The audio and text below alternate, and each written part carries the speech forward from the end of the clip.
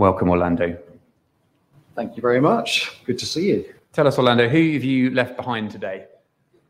Well, I'll tell you who I'm going back to see when I get home, because I'm very excited about this. For the first time in a year, our whole family will be together when I get back tomorrow night. So my wife, Libby, our eldest son, Toby, who lives in Australia now, is married to an Australian. Our number two, our daughter, who's a student, and then two sons below that, one who has just had his last GCSE yesterday, and one who's just about to have his last A-level this week. So it's a busy household just at the moment, but that's our lot. Thank you, Orlando. Now, we know our area, like the rest of the country, needs more churches preaching the good news of Christ. That's what you saw in Southampton when you started Christchurch there. Tell us how and why Christchurch Southampton began. Absolutely. So the story of Christchurch Southampton began with a retired head teacher, or a retiring head teacher, who decided to use his retirement not so much to take up golf or collect shells, as to get a new church off the ground. What a wonderful thing to do with a retirement. And so he and a colleague collected a group of people together. They were meeting for a couple of years before they invited me to come and lead that group and launch Christchurch Southampton. And it was, for me, it was a very exciting time, because we were thinking, could we be useful? Where are we going to be? I was leading a very established church in a small town in Surrey, very nice. And this was going to a new place where there was no house, no salary, no people, nothing really, no building, nothing. And so it was quite a big deal to take our kids out of their schools, away from their friendship groups and everything, and move down to Southampton. But what was lovely is that as soon as we said we were going, some of the other people in our small town church said, well, can we come? And so they moved. Some of them brought their own children out of schools, and they weren't just, somebody who'd just become a Christian who might possibly be useful one day. There was the chair of the elders, the chair of the director of the children's work. It was these kind of people. And so we were able to work alongside others and see this new little baby plant just get going. It was quite a beginning. My first time I stood up in front of the group. We were 13 of us in the room, and just thrilling to see what's been done since then. So yeah, that's the beginning. And that was in your living room, 13 in your living room? No, in a local school. Local school, wow. So quite a lot's changed in those 12 years. Why don't you give us some of the key moments from the beginning? Sure. Key moments. I guess in some ways the key moments are the same as for us, are the same as for you. What are the key moments? For me, I guess the ongoing role of baptisms. We have a baptism service twice a year. Just seeing that new life has been a glorious thing to see. At the beginning of our church life, I told you about how a number of people wanted to come together and get things going. I suppose when you're starting anything new, you kind of think, is anybody going to want to come? And you're thinking here, you start your first thing, you start your first this, whatever. We started a student ministry, and amazingly, we thought, I mean, there are other places to go as students and so on when you go to a city like Southampton. But then the first week, 10 people came. The second week, 30 people came. And within 5 weeks, we had 50 people in our house. And you were wandering around like clutching a curry in one hand and a Bible in the other, and stepping over bodies everywhere. So it was a total madness, but so lovely to see those little moments like that. I suppose the other key moments, going back to your question, I suppose the other key moments would be probably the appointment of a number of different staff members. If you're part of a growing church, then you probably know this already, but generally speaking, not always, but generally, growth follows staff. It didn't used to be that way, because in the when people had worked normal hours, 35-hour week and that sort of thing, came home, had an evening and a weekend and so on, you could actually have a lot of people with a lot of spare capacity and time and hours and energy and so on. And so you didn't need staff as much as you do now, but you just do need staff in most contexts now.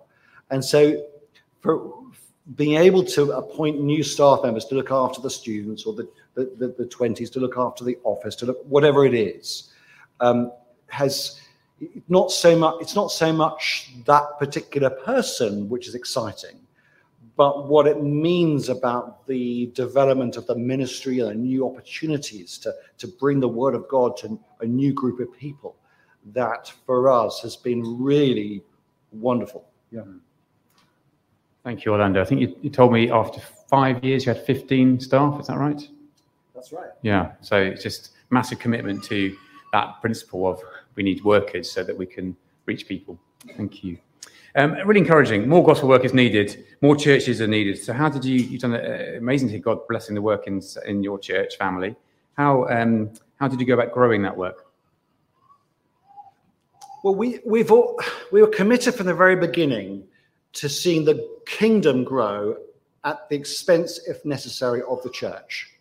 We just always thought that we've got to start. Any church plant must have that mentality. We care more about the kingdom than about us and our little patch. He must increase, we must decrease.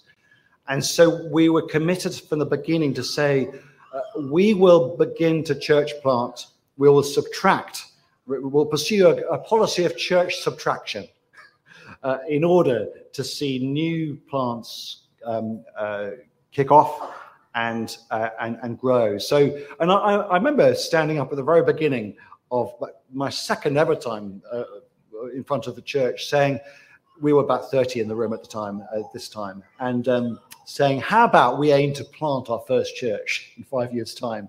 And they looked at me like I was some loony lander from Mars or something like that. But the reality is, actually having a target, doesn't matter, it could have been any target really, but just to say, why don't we go for it? Why do we say that this tiny little group of us will grow and plant in 5 years, and then we'll keep planting every few years after that? And I stood up at our AGM every year and said, look, do you remember what we committed to do? And of course, when it's 5 years out, it's easy because it's like some other time. 4 years or 2 years? Hang on, are you actually serious about this? 1 year? Yes. And so we did. And none of our planting has been as planned at all, apart from the timing. So the first one, we were planning to plant elsewhere in Southampton, but we got the call from Portsmouth saying our situation is more critical in Portsmouth, our neighbouring city, than it is in Southampton. Would you agree to send a team to plant here? And so we did. 3 years later, we were thinking about planting into Winchester, which is the next city north of us. And it was an absurd situation because we had dozens of people by this stage coming down the M3, including students taking the train to get to church. To come to us in Southampton. We thought, this is ridiculous. So we were thinking about planting, and then suddenly at the last minute, this opportunity came up because of a particular individual who became available to plant. And so we had to pull that together in 3 months, which wasn't ideal, but it happened, and it's been a wonderful story since. And then last September, just 6 months ago, we were going to plant east of us. In the end, we planted northwest into Salisbury. But each time it's been very costly to us as a church, and relationships. It's like tearing off a limb, saying goodbye to these people who are so dear to you. But we've forced ourselves under God to do it, and reminded ourselves of that principle: kingdom first, our church second. And in God's goodness, that first time. As I say, we were 13 of us, I think, in the room that first. On a typical Sunday morning now, there's 700 at our church and the churches we planted. because of that principle, humanly speaking, and because of the great God. Well, thank you. It'd be lovely to learn something from your experience as we think about growing churches, more churches preaching Christ. Could you give us 3 things perhaps that we could learn from what you've been through? 3 things. Stay together. Stay together. If you can stay together as a church, you can do extraordinary things. One of the ways that we do that as a church is to make it as hard as possible to join the church, which sounds counterintuitive, I know, but we do a massive roadblock at the front door to make it as hard as possible to join the church. Now, I'm exaggerating, obviously, slightly for effect. But what I mean is, to join our church, you have to endure 6 long evenings with me, going through everything about this, what this church stands for, and all the things that you might find tricky. We jokingly call that course 10 Things You'll Hate About Us. But we lay it all out there so that everybody knows from the very beginning who we are, how we tick, what's important to us. And the reason for that is that what normally happens when another Christian joins your church, moves church, joins you because they've come to the area or whatever it is that they find what a lovely bunch of people you are. And so they join the church. It's really easy. Of course, everybody wants people to join their church. And so you join up and then you make friends, you become enmeshed in the community and so on. Then 3 years later, somebody says something and you suddenly realize you're not on board with the leadership or that vision or that ideology or whatever it is. But by this time, you're so enmeshed in the community, you can't leave. It's just too painful to leave. So you stay and you're unhappy and you make everybody else around you unhappy. And when you have got 50 people like that in a church, then the whole church is unhappy and you can't do anything because you're not together. So we've deliberately gone the other way to make sure everybody knows from the beginning what we stand for. And if they don't like it, that's fine. There's another church down the road. I'm sure there'll be somebody somewhere for you. That's been our approach of wanting to stay together. Train everything that moves. I guess would be our second thing. What holds us back from great gospel initiatives? Lack of unity would be one thing, and possibly an even bigger thing, actually. But I think lack of competence, lack of honing gifts that God has given, lack of taking opportunities that lie in the resources of the people around us might be number 2. And so we really deliberately gone to invest in training at every point. So we actually build training into that course I told you about. Your first bit of training comes there. We think that every single person in our church needs to be able to at least to tell their story, their testimony, share what God's done in their life to bring them to where they are. Everybody should be able to do something of that. So we build testimony training into our welcome course, our orientation course. And it goes on from there. So train everything that moves. And I think third one, how can I put this? Probably have confidence in the Bible. So what we've done is we've deliberately said we are not going to follow the path that many churches around us have taken, which is to dilute, to stay on the back foot, to try to apologize almost for some of the sharp edges culturally of what we believe. We're going to go the other way. We're going to make things even blacker and whiter rather than grayer. We're going to be absolutely unapologetic about what we think the Bible says about this, that, and the other. And we found people have really appreciated that. People keep on saying to us, we've never had this kind of clear teaching on sex or sexuality or gender or whatever it is that people are staying away from. And we've found that actually by being clear, by putting the negatives as well as the positives, in other words, doing all the things you're not meant to do, according to the church growth gurus or something like that, whatever they are, doing all those things has actually been, in God's kindness, the right thing to do. And I'd encourage you in your churches to be clear about what you believe and unapologetic in the stance that you take. There's three. Yeah, there were three really, really helpful, encouraging things for us to go and reflect on. Thanks, Orlando. Fantastic. I'll give us a couple of prayer points, and then we're going to pray for you.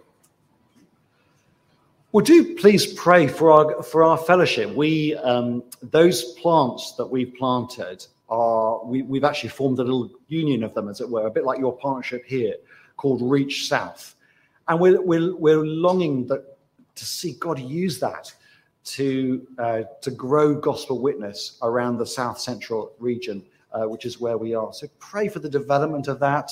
We'd love to see that. I guess you could pray for, I'll give you one ministry to pray for. This is really exciting. So until a few years ago, our median age in church was about 23. An absurd, it was probably the youngest church in the country. I wouldn't be surprised, for years. And we were praying and praying and praying, Lord, this is not a church. It doesn't feel like a church. It feels like a kind of overgrown youth group. Please, could you send us some older people? And wonderfully, over the last 2 or 3 years, he has. And we've just launched our seniors ministry, which is called Friends Together. And that's just really exciting to me. I know that some people go for churches are thinking, oh, please, would you send us some young people? We've gone the other way. So please pray for the ministry of Friends Together, because we want to see new opportunities in that particular area that God has given us to reach those who are of more mature years. Wonderful. We'd love to pray for you. Tom and Hazel are going to come and do that for you now. Thanks so much, Orlando.